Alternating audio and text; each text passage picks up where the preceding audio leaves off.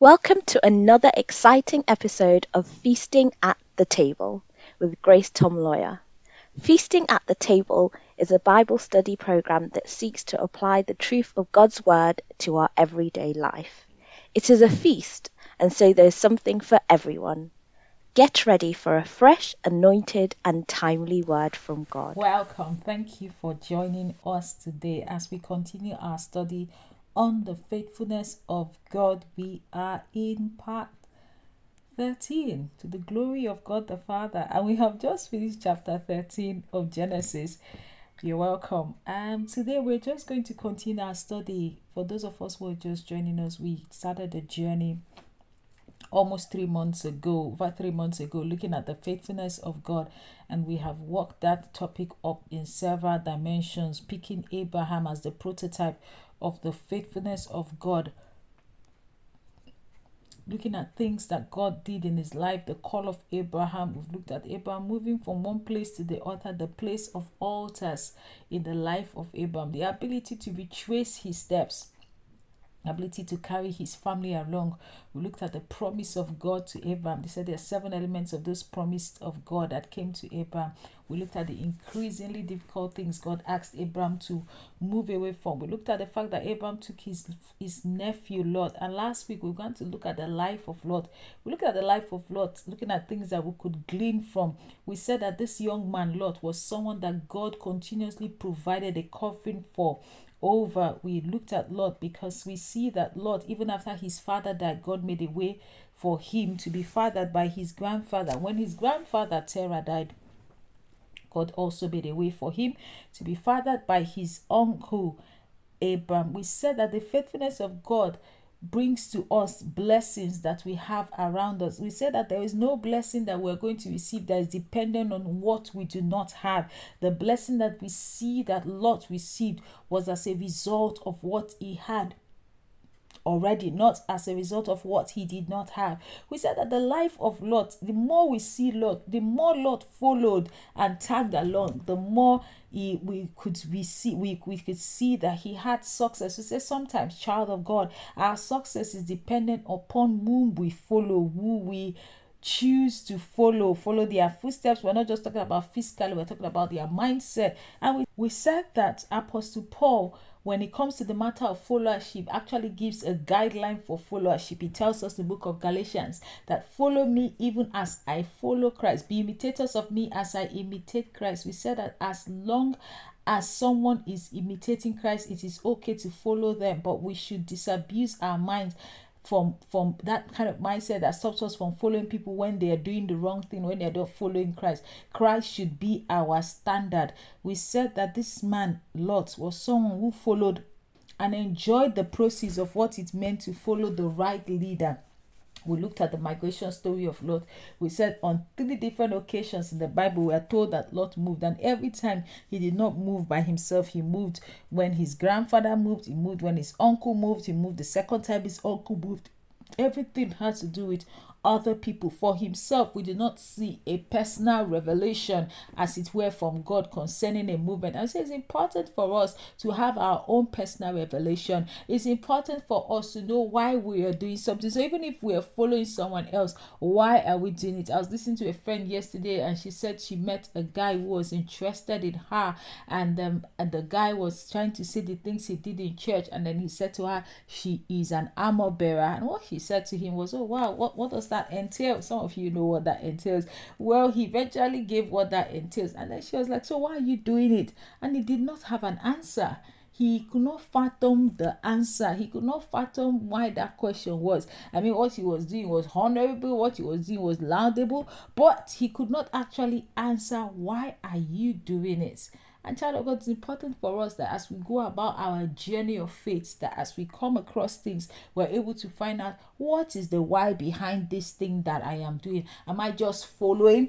Because if we're just following, guess what? When the circumstances change, we'll find out what exactly is in our heart. And that's what we see happen to Lot and Abraham. Because at the end of the day, when the thing didn't work out, so we need to ask ourselves, am I following just because I want to tag along, or am I following because I have a personal conviction?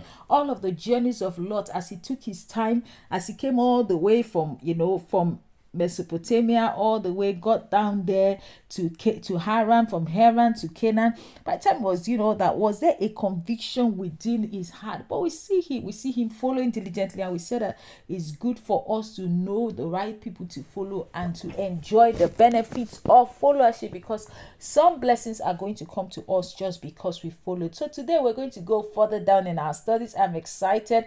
We are now progressing to Genesis chapter 14. Today I'll be reading a different version from what I normally read, and that's just because I've heard that this version being read in several times when I've listened to a particular service, and I just thought it might be good to watch something else, to just read it from something else. So if you turn your Bibles please with me, remember this is a Bible study program. We are here to learn patterns, principles, and claim the promises. Genesis chapter 14 verse 1. And it says, at that time when Amraphel was king of Shinar, Ariel king of Elasa, Kedolama king of Elam, and Tidal king of Gohim, these kings went to war against Bera king of Sodom, Brisha king of Gomorrah, Shinam king of Admah, Shememam king of Zeboim, and the king of Bela, that is Zoar. All these latter kings joined forces in the valley of Sidon, that is in the Dead Sea Valley. For 12 years they had been subject to Kedoloma, but in the 13th year they rebelled. Okay, let's talk about that. So the Bible begins to give us a background of this story, what we're about to begin to study. You see, the Bible tells us that there were 4 kings in the east side. I think that's 4 kings in the east side. So we look at the story here. The Bible tells us about these 4 kings, 4 eastern kings, and then the Bible tells us about the 5 other city-states. This is where we have Sodom, where we have Gomorrah, where we have Admah, where we have Zeboim, and where we have Bela. And guess what? The Bible says that these 4 kings, these five kings were subject to the 4 kings, the king of Shinar, the king of Elasa, the king of Kedorama, and the king of Tidal. So we see a very interesting figure rate here. 5 kings being subjected to 4 kings. And I hope we realize Sodom there being mentioned. Okay, let's read the other part, verse 5. So the Bible tells us that these kings, the 5 kings, have been subject to the 4 kings for 12 years. But in the 12th year, they revolted. In the 12th year, they said, enough is enough. We are not going to continue to be your slaves. We are not going to continue sending things to you. I mean, with all of that, it just meant that there was going to be perhaps them sending tribute, taxes to these people. And after some time, they just thought, listen, we've done this enough. We want there to be a change. We are not going to go further. We're not going to enable this behavior anymore. And child of God, there are some times in our life where we need to get to that point that says, no, we're not continuing with this, because continuing with this is a continuation to a lifetime of bondage. At one certain point in time, these 4 kings decided that they had had enough, that it was time they gained their freedom. It was time they gained their independence. Let's look at verse 5. And they did that in the 12th year. But guess what? The other people didn't retaliate immediately. But when we get to verse 5, it says, in the 14th year, Kedolama and the kings allied with him went out and defeated the Rephaites in Ashtaroth, Kanza, the Zuzites in Ham, the Emites in Shabba Keralim, and the Horites in the hill of Seir, as far as El Paran, near the desert. Then they turned back and went to En Mishat, that is Kadesh, and they conquered the whole territory of the Amalekites, as well as the Amorites who were living in Hazino Tamar. And verse 8, then the king of Sodom, the king of Gomorrah, the king of Admah, the king of Zeboim, and the king of Bela, that is Zoar, marched out and drew up their battle lines in the valley of Siddim against Kedolama, king of Elam, Tidal, king of Goyim, Ampharam, king of Shinar, and Ariel, king of Elasa, 4 kings against 5.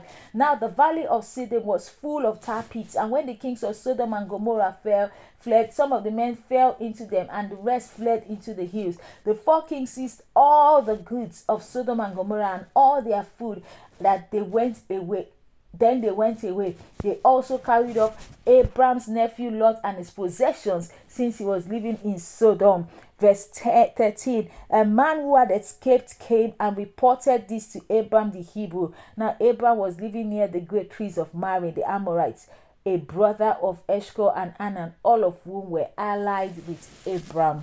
Praise the Lord. So yes, that's the background of the story here, which I have talked about. I've said that there were 5 kings who were subject to 4 kings, and in the 12th year they thought they had had enough. And the Bible, when you look at the Bible numerically, 12 is a significant number for government. By the time it was the 12th year, they said, listen, we've had enough, we're not going to continue again like this. And because they did that, there was a revolt. But the Bible says that these other people didn't come immediately. They waited for like 2 years, they gathered forces and they came.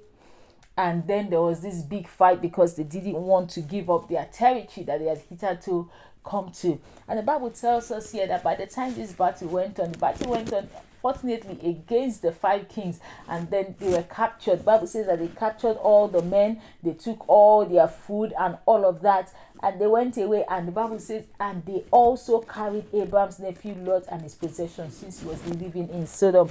That is quite interesting. The very last part of this verse we see here, we say Lot was living in Sodom. Lot, when we see Lot, when we saw Lot in Genesis chapter 13, the Bible says that he looked out at Sodom. You know, that was what we saw about it. Next time we talked about Lot, you know, we see that Lot had moved towards Sodom. That's in Genesis chapter 13, verse 10 to 13. And then the next thing is that now he's living in Sodom. I think that was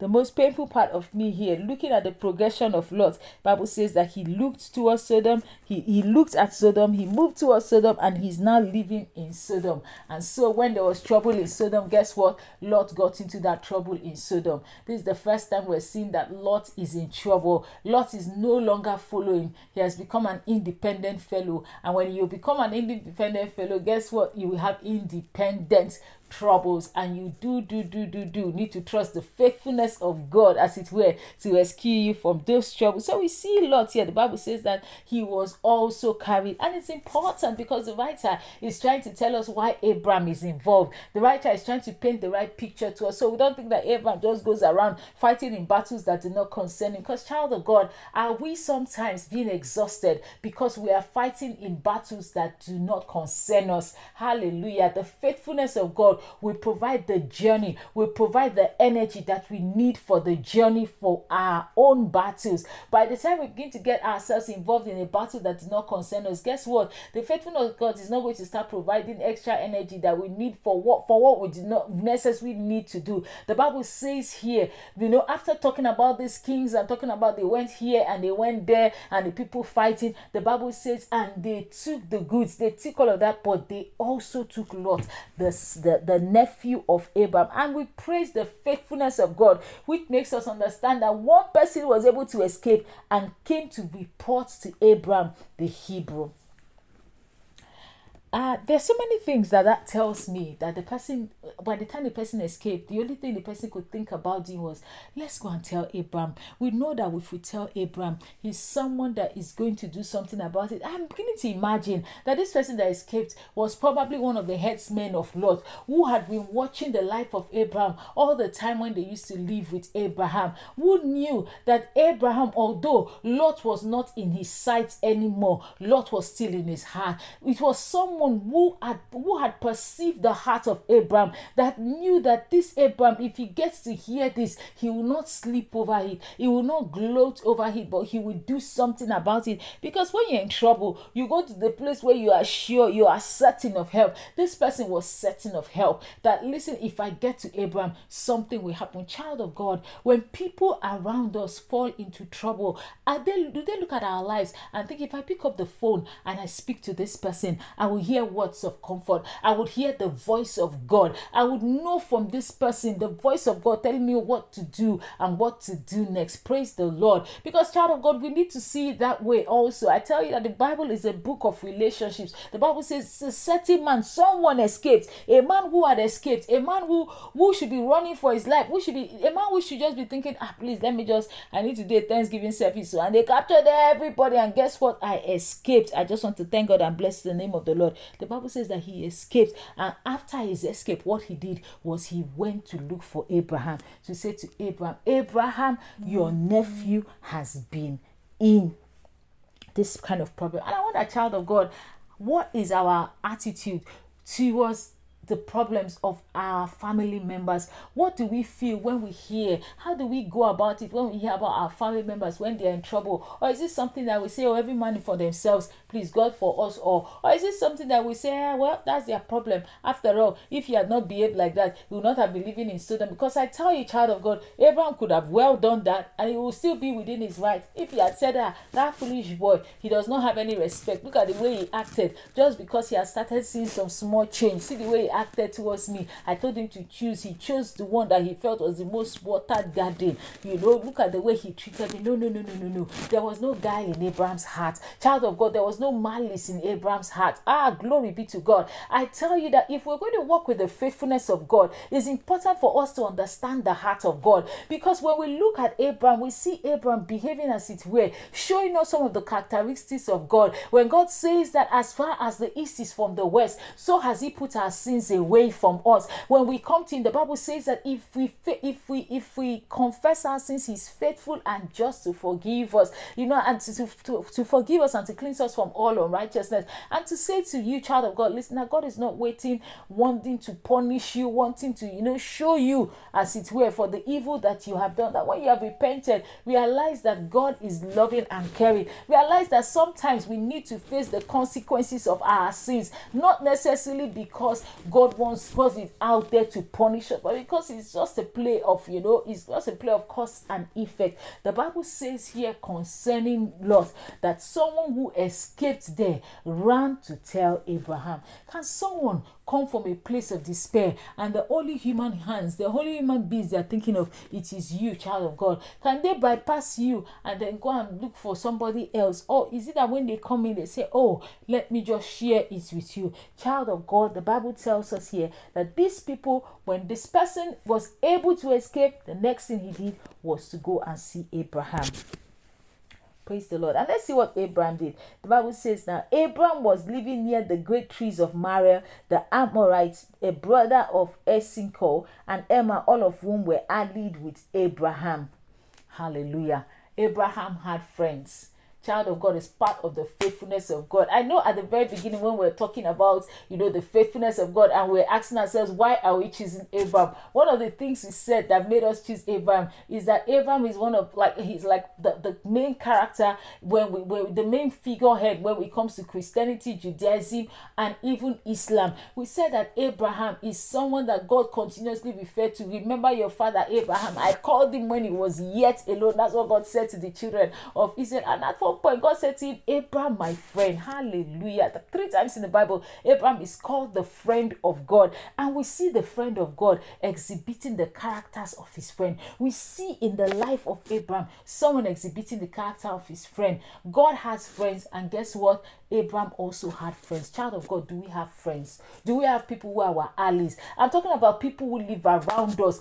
Abraham had people who lived around him that were his allies. The Bible says that it was he had married the Amorite, he had a brother of Eshcol, and he had Enah. The Bible says all of whom were allies with Abraham, all of whom were people that Abraham built things with. These people were not necessarily children of faith. These people were not necessarily, as it were, Christians, but these were people that Abraham had built a relationship with. And child of God, if we go further down, the Bible says, verse 14, that when Abraham heard that his relative had been taken captive, he called out the 318 trained men born in his household, and he went in pursuit as far as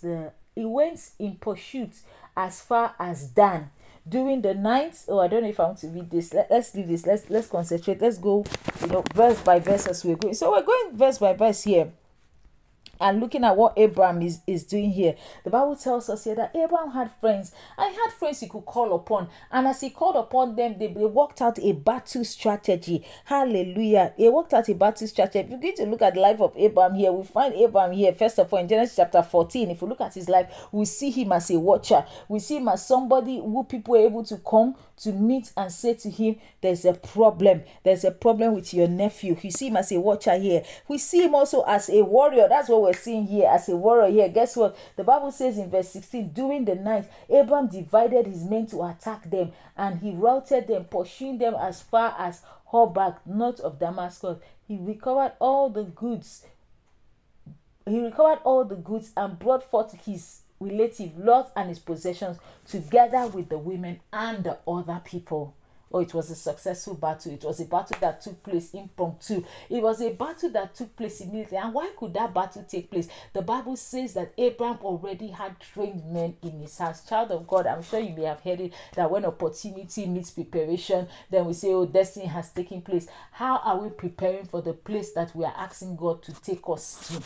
Glory to God in the highest. Because the faithfulness of God will eventually bring us there. But also, it's also dependent on our preparation. Abraham was prepared. He had 318 trained men in his house. This is somebody who did not have a hair. This is somebody who could not have been bothered. This is somebody, he was battle ready. Hallelujah. Although he was a man of peace, he knew when there was a time to draw the sword. He knew when there was a time to draw the sword. The Bible tells us that he had local, sheiks that he had found allegiance to, and so when there was an issue, he could call upon them.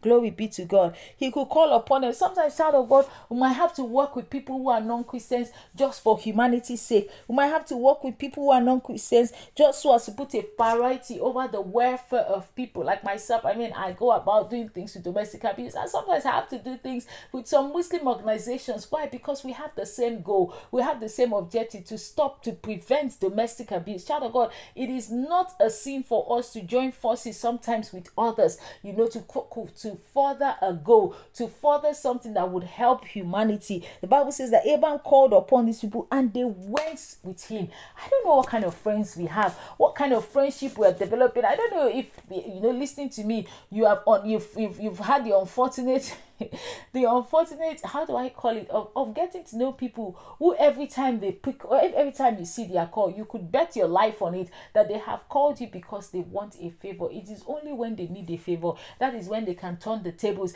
That is when suddenly they are not too busy, to answer or to pick up the phone. That is when suddenly they are not too busy. They can now get to you. They can now see all of your text messages because, wow, guess what? They need a favor. Child of God, that's not how God wants us to be. Because as we're looking at the word, child of God, we're seeing principles and promises. The kind of friends that Abraham had were people he could call upon to say, there's trouble with my nephew, and they gathered and they joined hands with him. And then the faithfulness of God, in winning the battle and getting them to get to the end result was seen. Why? Because Abraham had friends. He had friends that were good friends. He had neighbors that were good neighbors, people who would take his battle like his own. And child of God, those kind of relationships do not just come overnight. They come from continuously engaging with people. They come from the way we engage people. As we engage people, as we listen to them, as we help them, as we do that other check concerning what you were saying the other day. Is everything okay? Concerning what we talked about, how is your child doing now?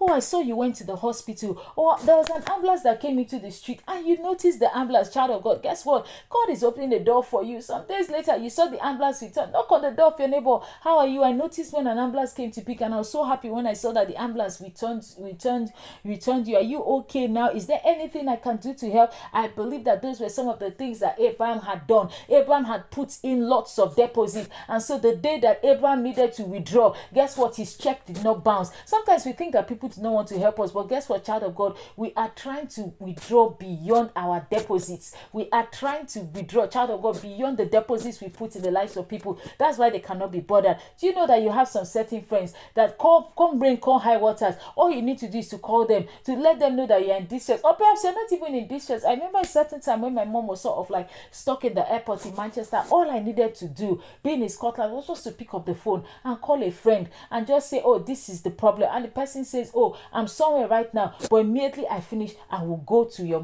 where your mom is in the airport. And I tell you, going to the airport is not easy because you have to pay for your car, you have to pay the airport fees, and you don't even know how long you're going to be there. Child of God, this is the kind of life God is calling us to live. It's all about relationships. It's all about, because sometimes we want to experience the faithfulness of God. We cannot experience the faithfulness of God in isolation. We are going to experience the faithfulness of God, especially in degree to our relationships with others, because there's nothing God's going to give us that's going to fall from heaven. God is going to give us things through people. Hallelujah. Glory be to God. Last week, one of the things we said last week when we began to look at the life of Lot is the fact that God would not bring a blessing to us, will not keep a blessing for us tied to something we do not have. That the blessing we would receive will be as a result of what we already have. It could be something we do not have yet, but child of God, the faithfulness of God means that the things you have here, the things that you have already around you, are enough to bring that other blessing that you want, are enough to bring the next level that you need to get to what you have now. It is enough. If it's not enough, if it's yet another connection,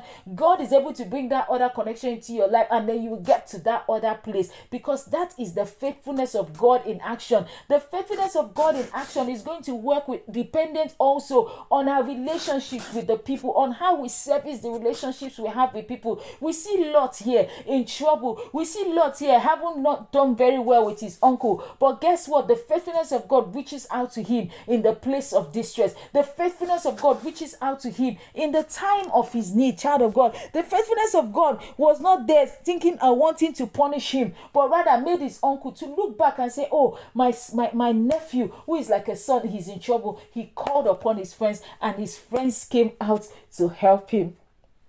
We have run out of time. I'm looking at the time now. I'm getting all excited, but I'm telling myself, let us begin to round up today. The Bible says, the Bible makes us understand here that although Abraham was separated, he was not isolated. Although he was independent, he was not indifferent. He had local ships. He had relationships around him he could call upon when there was trouble. Glory be to God in the highest. And the Bible makes us understand. Imagine what the Bible says. The Bible says Abraham the Hebrew. I don't want to go there today, but I just want us to come back again to where we are and what we're looking at in this part of the story. The faithfulness of God. The faithfulness of God rescued Lot. The faithfulness of God made it possible for Lot to be rescued through the relationship that he had. God pulled on that relationship, and Abraham was able to go ahead, defeating these people, because he pulled on relationships too that he had. He pulled on 318 people who he had invested in, who he had trained in his house. We're going to talk about that when we come again. He pulled upon that relationship. When we look at Abraham, the Bible says that he called upon